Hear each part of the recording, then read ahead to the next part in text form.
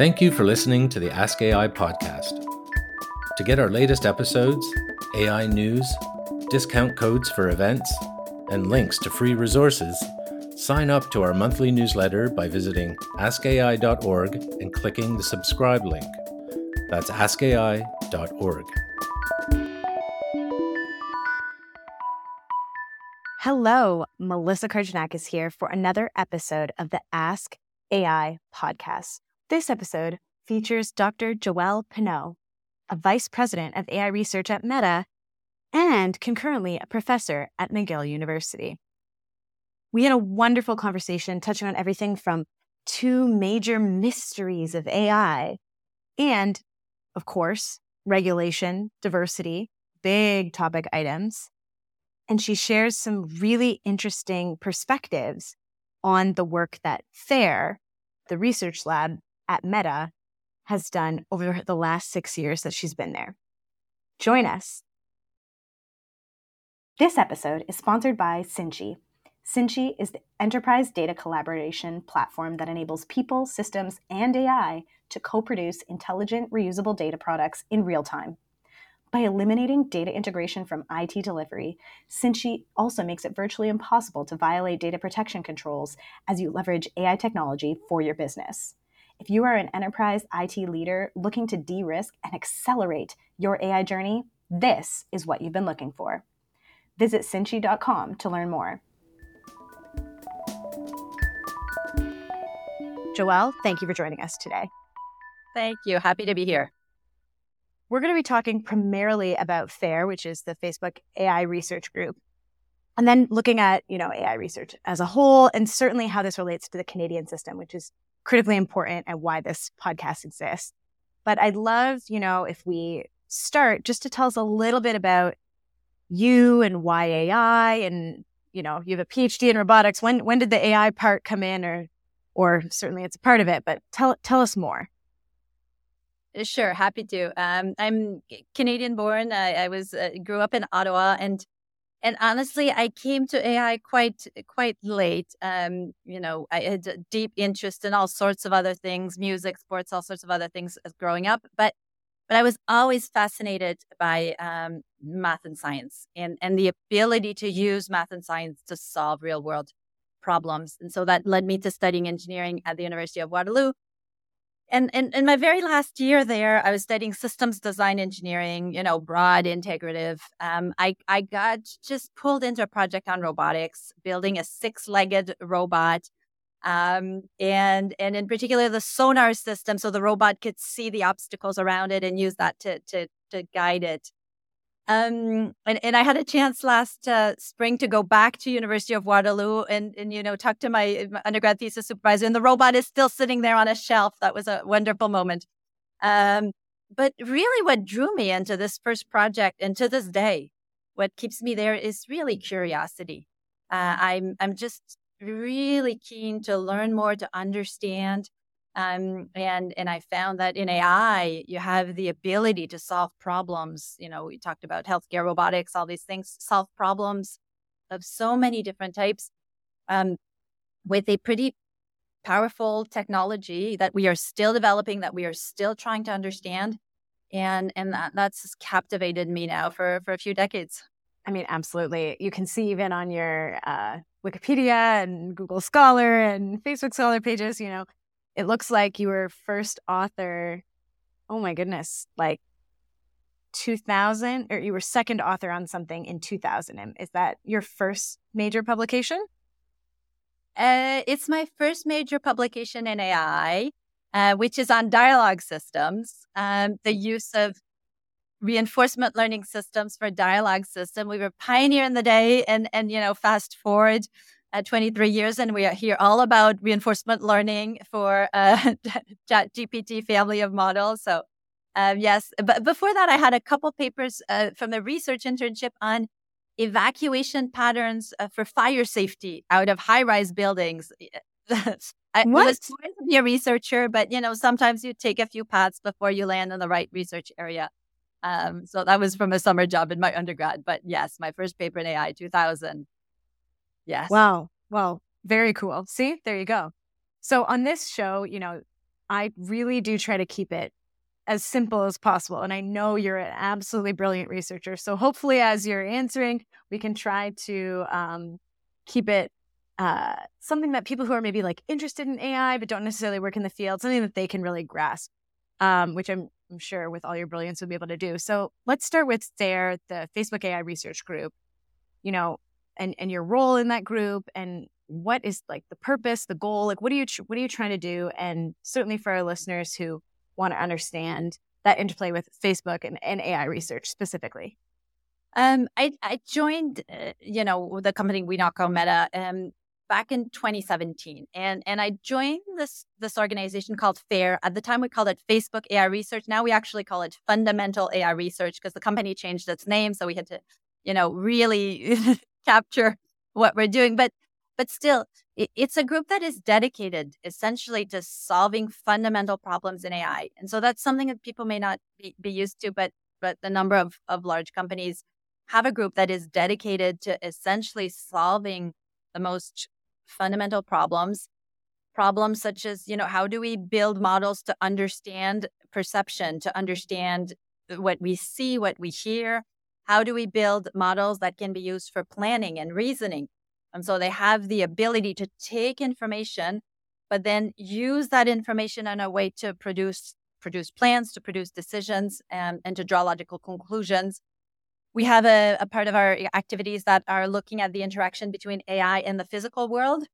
So things like robotics and embodiment. Incredibly interesting to see if you build a system to reason about the world and you do it sort of with the web versus with the physical world, there's a different set of problems that come about. And so we have sort of all these different research areas, but the core goal is to advance machine intelligence by solving the mysteries of AI, and to do it with a combination of a deep scientific approach and engineering approach as well. Brilliant. And of course, with your 6-legged robot back in the day, which I'd love to see, by the way, a picture of, that physical AI and robotics. It's so interesting. It must be a huge area that you have this ongoing many, many years of experience in the physical side as much as the web side. What are some of those, like to put a name on maybe 2 or 3 of them, those mysteries of AI? Like that just sounds so cool. What are some of the mysteries of AI? Let me pick a few. We could go on for a long time. But one that we've heard a lot about this year is the problem of hallucinations. And this is when, you talk to a model like ChatGPT and it makes up false information. And so this is clearly a problem. Like sometimes we want to go into fantasy land, but most of the time we want answers grounded in reality. And so hallucination, there's a few different ways to solve it. One way is to just make your models bigger and better. So feed them more data. And as you feed them more data, they'll reduce the false information. Another way is to build the way that they generate the information differently. So right now, they look at the past few sentences you said, and they generate the next few words, but they do it at a pretty shallow level. They don't look for logical consistency when they do that. And so we could build different architecture that give us much more robust logical consistency. We could also leverage retrieval engines, for example. So if you take just a problem like hallucination, how to solve it, there's many different hypotheses and different approaches to solve that. So this is one example. I could pick a dozen more. Another one that we were working on quite a bit is the problem of building up safety and alignment into our systems. So how do we make sure that the behavior of our system, and not just language, but systems that generate images or systems that generate sound and audio, how do we make sure that the output of these generative AI system is consistent with the behaviors that we want? And so there's first there's a question of like, what are the behaviors that we want? But then there's a question of how do we put that in? Do we build it early on into the data? Do we build it into the architecture and the code itself? Do we sort of put it on the end, like a little bit of icing on the cake? There's different approaches. So we take these canonical problems and we have different hypotheses. We build different systems. We run the experiment, and through that we learn how to solve some of these interesting problems. It's fascinating. I particularly like the hallucinations mystery and the way that you explained to our audience. ChatGPT is just predicting the next most likely word, and I don't think a lot of people realize that is how that technology works. It's not about fundamentally understanding what is trying to be said and re-saying it. I know this because I was building that startup years ago. I was in 2018. I was trying to say, okay, if we take these contract clauses, if it's trying to say this, how do we just rewrite it from legalese to simple, easier to understand language, right? And that requires understanding what's being said, parts of speech, all that stuff. And that's not how these models work. These models are fascinating. They're very different. They almost, in a way, don't care the logic of what's being said. They're just next most likely word. This is what works. And for a legal contract in particular, you can imagine just the problems you get if you don't fix this problem. Exactly. So fascinating. So there you go. Some of our listeners, the mysteries of AI that you too could potentially solve. All right, moving more into AI research. Obviously, you have an incredible background here. The list of publications, it scrolls and scrolls. It's amazing. I did not have the stamina for being a researcher, so I'm impressed. I got my one paper master's and I'm out. So it's very, very impressive. I know how much work goes into that, and I hope our users can really appreciate it. But talk to me more about reproducible research and that research ethics and checking it, and tell me more. Yeah. You talk about the publication. This is one part of our culture, especially in academic research, where we communicate the results of our research through papers. And the reason I think, papers are important is because they essentially give us a way to succinctly put together all of our findings. When we share it outside, we put it out for the scrutiny of the external world. We send it to peer review committees, and other experts read our work and they send some critique, and either they sort of give it a stamp of approval so it's going to be published in a conference or a journal, or they say, no, that's not quite good enough, do some more work and send it again next time. In all of that work, yes, over the years I've had the chance to write many papers, but it comes from work that I did with research teams, my research teams at McGill and at Mila, and my research team more recently at Meta. Science is really collaborative work. People forget that, but the way that we progress in our knowledge is through the work of a community of people. And so, you mentioned a little bit the work I've done in reproducibility. That comes out of a deep sense that I want to make sure that when we share results, whether it's a paper or whether it's, in some cases we open source our code or our models, I want to make sure that this is high quality work. And reproducibility is one of the highest bar for the quality of the work. It's a case where, if I do a work in my lab and someone else takes information about that and does the work in their own lab, that they reach the same results and they draw the same conclusions. And when we have reproducibility, we have higher confidence in the validity of our results and our research. So it's a fundamental tenet of science that reproducibility helps us build up the confidence in our results. It's not always easy to do. Sometimes one group comes out with the results and no one else can reproduce it. And we want to catch that very early because we are building as a community. So if you have a good result, other people will build on it. And if the foundations are weak, down the line, your whole house will just fall on itself.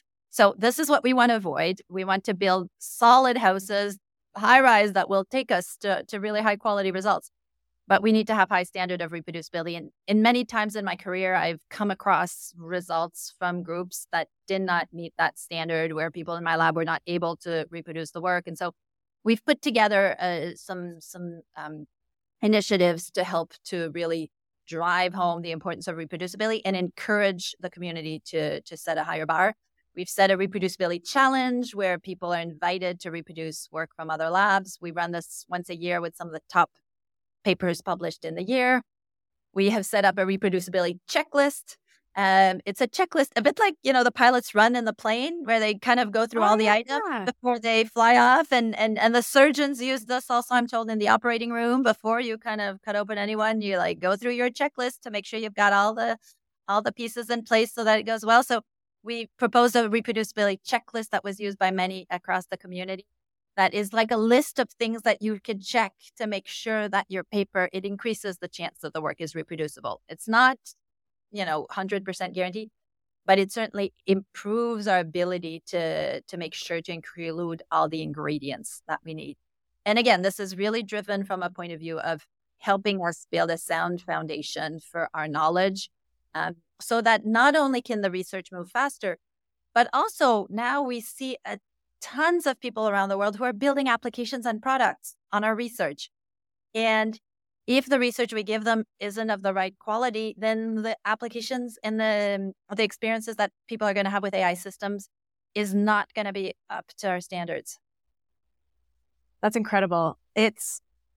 I loved the way that you talked about pilots and surgeons and gave those examples and saying, well, this is just as important, this repeatability checklist for AI research as well. I couldn't agree more, obviously. It's something I've cared about for not quite as long as you, but it's amazing to see so many more people like waking up to like the power of AI now that we can start to see it and play with it. It feels real, but I mean, it's been coming for a long time. I know one of the journals you're on the board of, I believe, was started in like the 1970s, something like that. Like a very, very long history getting us to this moment, which is such a big moment. And with all this talk of academic rigor, I do want to ask an interesting question of that transition from pure academia, right? Like working in McGill and Mila, and then moving into being a researcher within the private sector. And I'd love to hear like the differences, the challenges, the opportunities, because it seems like you still keep an extremely high level of rigor. So what makes it different? Yeah, I when I finished my PhD in the early 2000s, I moved to McGill to start a faculty career, which I loved to this day. I love working with students, whether it's graduate students, whether it's in the classroom. I have wonderful colleagues, and I could easily have spent all of my career there. And yet there came a time where AI was really changing. AI as a field was, those of us who were in it, we sort of got, in hints that things are about to change, and hints that some of the research was easier to do in industry, in particular building large models with larger teams, with more compute, more data. And so the opportunity to join FAIR really was driven again out of like a curiosity to see how can you do research in that setting, in that culture, with those resources. I was incredibly fortunate that both Meta and McGill have agreed through the years to allow me to keep sort of a foot in both places with varying sort of level of responsibility and percentage of time. But through the years, both of them have been game to let me keep an affiliation in each. And so on the Meta side, one of the things that I've discovered is the ability to work with bigger teams, the ability to have a close contact with some of the product teams who are deploying AI systems to billions of people. And so, that responsibility of doing research of the highest quality, we feel it every day. It also comes with the ability to have access to more resources in terms of computation, GPUs, which are sort of the fuel to train these models. And to have more senior research teams. And so there's some advantage in terms of really formulating a vision of AI for the future that comes with working with those collaborators and the amazing people that we have on the team. And yet on the academic side, we are doing research, and so many of the new ideas come with the new generation. You sort of carry the field forward. And so for me, it's still a privilege to work with PhD masters and PhD students today, because they inject such a new perspective on our work, and they will lead us into the next few decades. So I'm incredibly lucky that I haven't had to choose between the two, and that I can still benefit from both. And I see the complementarity of this. And I'm really glad, honestly, also that in Canada, we have much more of an industry presence. When I came, I did my master's and PhD in the US. I was in Pittsburgh at Carnegie Mellon University.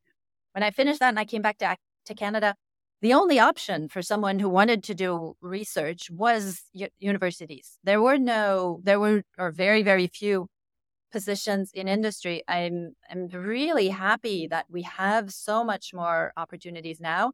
And I would say for many years at McGill, all of my PhD students, when they finished, all of them went abroad. They left Canada to start their career. Whereas in the last few years, I've seen a huge shift with many of them staying in Canada, especially those that didn't go into academic roles, staying in Canada to join either big companies or to join startups or just to do their own startup, a few of them here in Montreal. And so that's been wonderful to see that change and to see that you can do your research career from here. I will say at a more personal level, when I joined Meta, I was specifically to support the team in Montreal, but over the years, I've taken more responsibility. And now I support all of their AI research team across the board, across the globe. I do it out of Montreal. And, with video conference and all the other tools we have, I stay in close contact with the colleagues in California. And yet I'm able to do that from here. Wow. That's, wonderful that Canada is leading the way. And I do want to come back to FAIR in a minute because I know you're just past, I believe, 6 years. Years. And for FAIR as an organization, we're nearing our 10th anniversary. Yes, it was an article I pulled last year about 5 years with your involvement. So now 6, but so 6 years with you and 10-year anniversary is incredible. So I do want to come back to that, but you said a few things that are really important. They're often discussed with regards to research versus commercialization of AI in Canada. It comes up all the time. And, you've mentioned you're seeing that shift from these PhDs who used to always leave. And now at least some are staying. And the fact that there even is the opportunity to do research in the private sector now, which, as you were saying, wasn't even a possibility before. Talk to me a little bit about what you're seeing, maybe the shifts in the trends around commercialization versus research in Canada, because so often we still hear so good at research, so not so good at commercialization. So the question is that the right way to describe it? Is what we're being told the right narrative? And if it's not, what is reality? And if it is right, how do we have more commercialization? Yeah, one thing I can say for sure is there's been huge change over the last several years. I see many more big companies, big international companies who are setting up offices in Canada, who have a footprint here. They come here because of the talent. And because they know that this is where they can work with some of the most talented researchers. And I'm seeing a lot of startups, many more than I would have had before. There's, a huge number of really exciting new ventures that are coming through. And some of them are getting big. I'm thinking of Cohere, that's based in Toronto. This is a great example. But there are many, many more. And the other thing we're seeing, I would say there's sort of three patterns. The third pattern we're seeing is well-established Canadian companies who are increasing their AI capacity. So in-house, that are in all sorts of tech sectors, whether it's, banking sector, whether it's transportation, telecommunications or others. And in-house, they are building up their capacity to develop AI systems and to incorporate AI into their product, into their processes. So I think those three things are happening, which creates a lot of capacity in terms of for roles, interesting jobs for people with this type of expertise. Now, the question is more like, could we do more, right? I think we are doing a lot more today than we were before, which is incredibly exciting. Could we do more? Probably. Do we have enough injection of capital to make sure that these, startups are growing? Do we have the right immigration policy to make sure that it's very easy for the talent to come in? And do we have the right incentives to enable the existing companies to transform towards AI and to upskill their employees? I think there is probably a lot more than we can do there. And then the last piece is around the regulation. I think we're in the process of figuring out how we will, build up a sound regulatory framework for AI. We are doing it in Canada. It's happening in the US. It's happening in the UK. It's happening in the EU, across the world. Everyone's talking about AI regulation. And there's a lot of questions about how that is going to come through. And I think it's important to be very, very thoughtful about how to build that in a way that really enables innovation, enables us to be very agile and to take the most of this incredible technology, but do it in a way that's responsible, do it in a way that is mindful of people's privacy, that does it in a way that really respects good principles in terms of fairness and security and so on and so forth. So that is going to be a really interesting question for coming months and years. I mean, you're so good at this. Every time I want to talk about something, you just give me these beautiful segues. So this is great. This is a great segue because I had seen something else in my pre-research on you online, and this is such a good segue.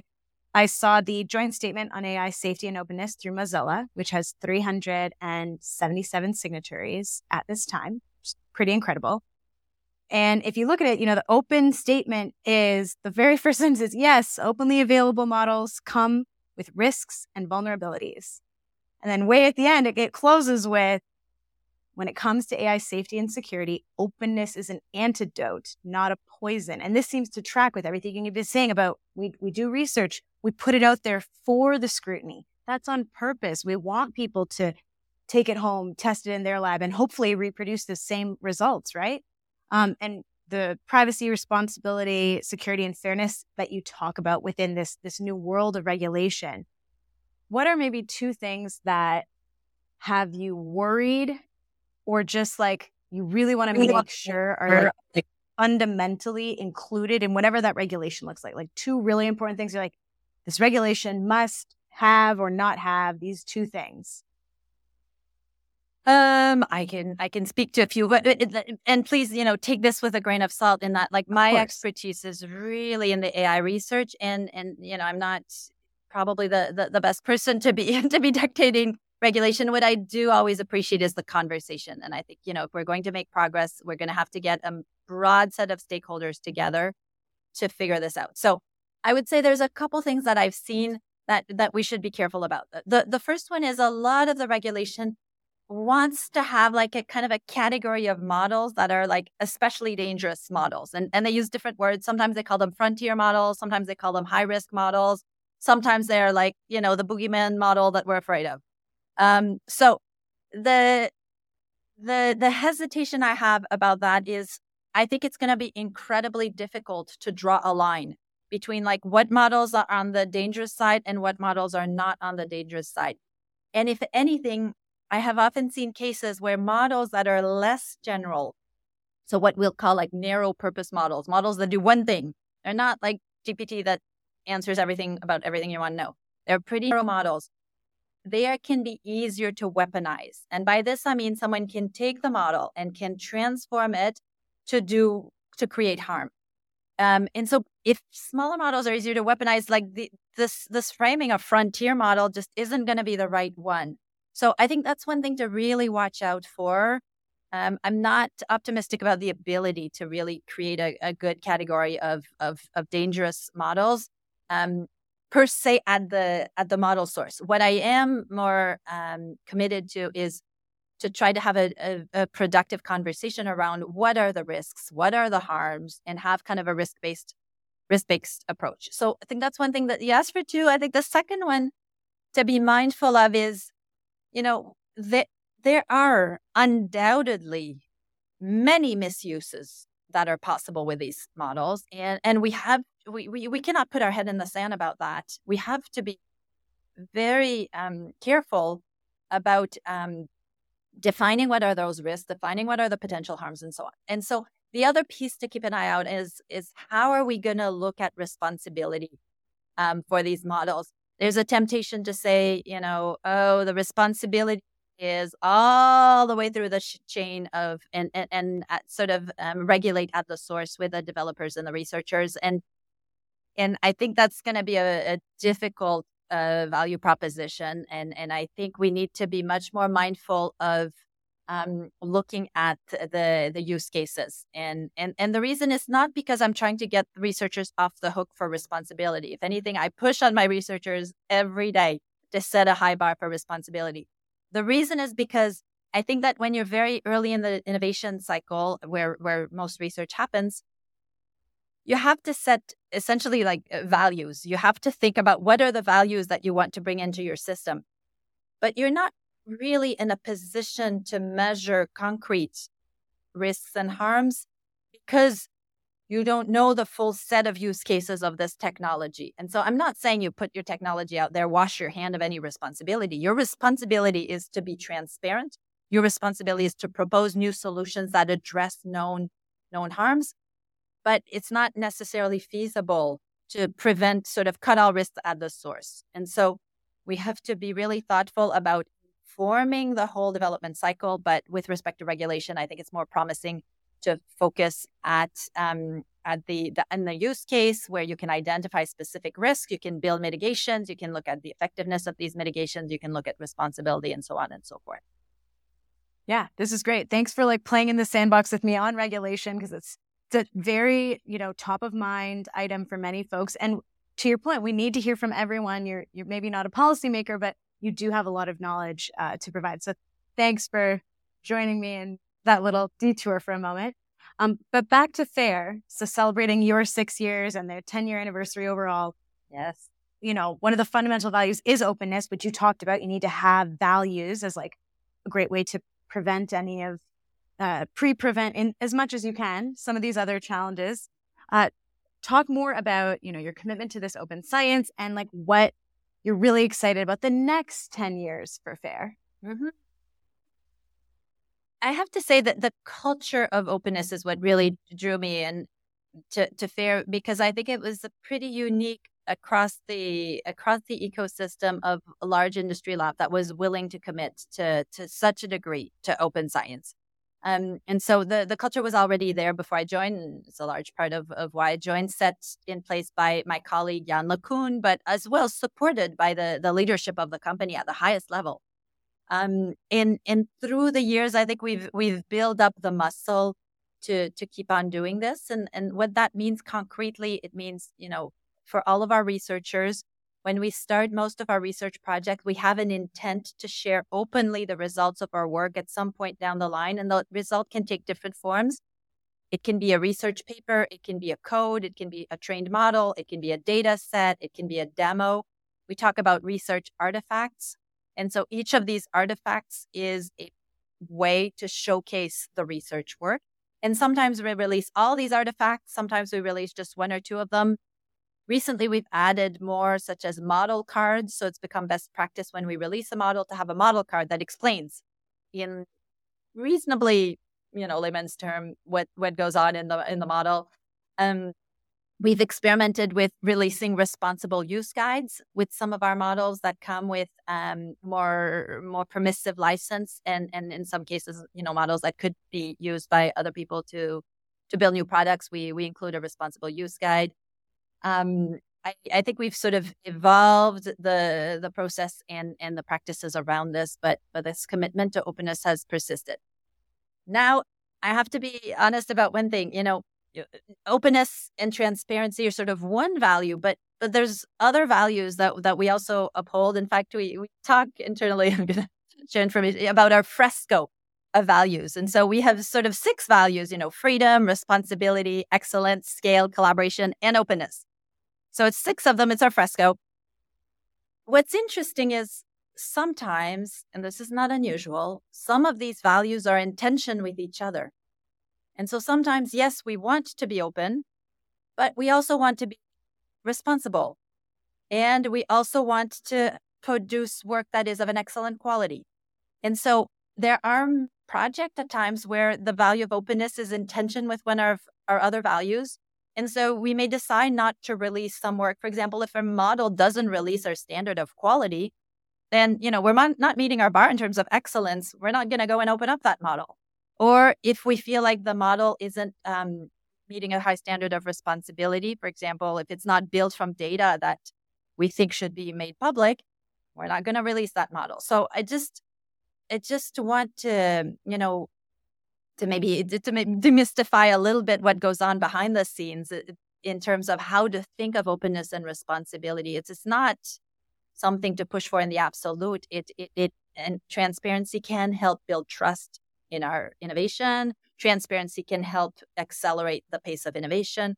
But there are other things we care about also, and sometimes these things are in tension, and we need to figure out how to navigate it. I love that. Oh, it's wonderful to have that nuance, which is often being diluted down in many other aspects of society. And so trust the researchers and academics among us to be like, well, here is the specific nuance. We care about this and these 6 things, and acknowledging that tension. That is a very good example that you were providing for our listeners. And I super appreciate that. So as we're really in the back end of this interview now, and maybe a couple questions on the Canadian AI ecosystem, a little bit more, and then of course I'm going to ask you for your final takeaways. But something that's also a hot button issue in AI, and certainly I experienced in my 20s as a young woman founder of an AI company before it was cool, is like diversity, people, location, experience, perspectives, like all those different elements. And, there's many folks in the AI space who are really talking about it. But the Canadian lens, what's your Canadian lens on diversity and its importance in AI research? Because a lot of people talking about it are stateside. So talk to me more. I've grown up sort of across, in Ottawa, the intersection of both the Francophone and the Anglophone culture. And I've had the privilege to travel in many, many places around the world, and to work with researchers who come from many places around the world. Back in the days of my PhDs, my friends and classmates came from China, from India, from Israel. They came from Europe. They came from South Africa. And that was a wonderful way to see the world through completely different lenses.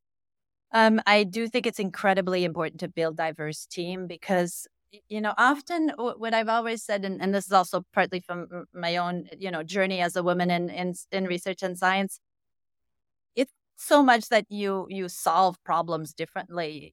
We all know the same math and the same science, and we all code with the same language and so on. What we do is we ask different questions. And when you come to the table with your own experience and your own background, you will ask different questions. And as a result, you will take the work on a different journey. And so this is what's really, really, I think the fundamental value of doing that. I strive to build very diverse teams. And we've developed several ways to do it. I think it's important from a sense of equity, but I deeply believe, and I've seen so many times, that it makes our work better.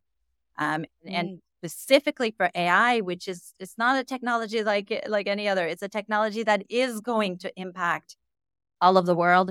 It's incredibly important. One of the areas where FAIR has done the most work is actually in machine translation. So the ability to build AI system that translate from one language to another. And, this has been open problem for many years. But we've been really pushing the state of the art in terms of, building system that translate not just to like a dozen language, but to up to 200 languages in some cases, a special effort with rare languages for which we don't have a lot of resources. And so we have to create partnerships with communities across the world to figure out what is the right set of data. In some cases, these conversations bring us into, deep reflection about the role that AI is having in these communities. If you look at the Maoris, for example, in New Zealand, they've taken a very strong stance about owning their data and having really autonomy in deciding when they participate or not into AI research project. We try to engage in that conversation with these communities to respect their wishes and their own journey with technology, which is often influenced by the colonial past. That comes in their own communities and history. So it's just kind of one nutshell of, where it shows up in a really meaningful way in our work. And if I can just jump in for a second there on the machine translation piece, I'd actually met someone 2 years ago now from one of the Facebook research teams, and now I'm really regretting that I didn't pull their name. It just came to me right now. Who was saying that this machine translation work you're using, and specifically we were saying about unknown languages, is being used for preserving even Canadian Indigenous languages where there are very, very few speakers. So it's something like magical and amazing to think of, like the tremendous benefits of AI in having languages that have very, very few speakers globally being preserved. Yes. I think the potential is huge. But like, I'll be honest with you, in some cases, we've had conversation, including with some of the communities in Canada, and they've shared back that they don't want to participate. They don't want to, bring their knowledge to this. They have, for many reasons, as concerns about the fact that research groups may exploit their data, their culture for purposes that don't meet their own values. And as much as possible, like I really do try to respect the wishes of the community and to engage. It's a long process. And because they don't want to participate today doesn't mean they won't participate down the line. But I think we also have to be very mindful when we engage in this work to give a voice to these communities and in how we build that technology. So it goes back to this question of diversity, right? They don't have to be in my team for me to listen to them and be influenced by them and engage with them. And the work on machine translation is where we've been most exposed to that. But it's so important because it gives people the ability, as you mentioned, to preserve their language and their culture. It gives their ability to communicate, sometimes across generations. So there's amazing potential, but we have to take the time to do it right. Absolutely. And yeah, you can see the care and consideration that you have, which I super admire and appreciate seeing. I want to ask you your last nuggets for folks. So while you're thinking of the last nuggets you want to share, I'm also just tossing out, like, what does it look like in the world if we offer these communities the tooling and maybe have like independent systems that they can own to train their own AIs, and they can own this AI that maintains their language. So that's like one thought I had when you were talking. And another thought was something I had actually wanted to do years ago with my company, had we been able to scale it, was having data sets natively in other languages, like not in just English. Because I had heard from someone that there are certain speech language things where you'll speak to in a different language, it'll convert it to English, and then bring it, go find the answer on the web and then bring it back and speak to you in that language. And to me, it's just like, if all of our AI systems are only built in English, that is a huge diversity problem. Like, look at how many Spanish speakers there are globally. Like, what? Mandarin, Cantonese, like, it's just, come on now, like Hindi. So for me, I'm very passionate about that. And, when you're talking about machine translation and languages and diversity, those are two things that come to mind. Yeah. I don't know if you have a quick comment on the for machine translation, I'm happy to reassure you, we've sort of gotten past that phase, and that, you're right, for many, many years, like if you want to go from just French to Spanish, which are like sister languages, you had to go from French to English and English to Spanish. And all of sort of the cultural constraint you get from the lovely Anglo-Saxon language may miss some of the passion and the heat for that. You get to keep it between French and Spanish. So we've gone past that. Our work on which we call No Language Left Behind, which is a system we shared a couple of years ago, really look at language families. And it builds the machine translation around families of languages, which have similar roots and so on. And so I think we have better solutions now. Though so much of the information that we use, most of which is from the web, is still in English. So I think there's so much more we can do to build systems that are much more sort of influenced by other languages and cultures. Absolutely, yeah. It's just a huge gap that I see. All right, what is your final words of wisdom, takeaways on all of this that you would want to leave our listeners with? I want to talk. There's one last piece of AI that we haven't talked about that I'm super excited about, and I'm throwing it out there as sort of bottles in the sea, which is one of the areas that we don't talk nearly enough, but I think is going to be completely transformational, is the use of AI in scientific discovery. We have the potential to use AI to discover new molecules, new proteins, new materials that are completely going to change science and in society. I have, seen colleagues who are working on new materials that are better able to preserve energy, new batteries. I've seen colleagues work on new molecules to cure cancer. I've seen new colleagues try to figure out, how to essentially, solve processes in chemistry through AI. And so the space is huge. And so I just want to put it out there that in many ways, the models that we are developing for AI, we think they're just going to, enhance our web experience and so on and so forth. But the ability to take these ideas and implement them in the scientific discovery process for all the other sciences is incredible. And so, even in the toughest days and when I feel like, oh, are we really bringing good into the world with this new technology? The work that I'm seeing that is happening in the basic sciences coming from AI and our ability to accelerate the scientific discovery progress is incredible. I've had a colleague tell me recently I'm not going to reveal the results of their work because it's not quite ready for publication yet, but they're engaged in one of these projects on AI guided design. And what they said is, Joelle, over the last 6 months, we have done as much progress as we plan to do in 25 years with our classical methods. And the reason is they could use AI to essentially rank the hypotheses from the most promising to the least promising. And instead of going in the lab and trying out thousands of different combinations, they just went through the first top 10 combinations and they found something promising. It's not confirmed, it will come out, but this kind of thing is going to happen over and over in the next few decades. And I think it's going to be incredibly exciting to follow that. So what you're saying is, for the next revolutions in other forms of science, it's not going to be 1,000 attempts to make the light bulb. We might be able to get that down to 10 attempts to get the light bulb of the future. One, and it will hopefully solve many important open problems for us.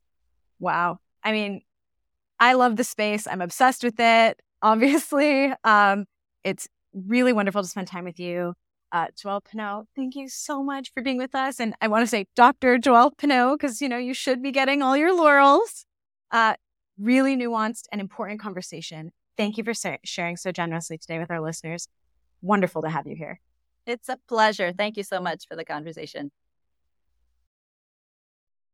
What a wonderful, wonderful episode. Thank you for sharing the 2 mysteries of AI on the hallucinations when it makes things up and how we need to improve safety with guardrails and better safeguards around what AI can and cannot do.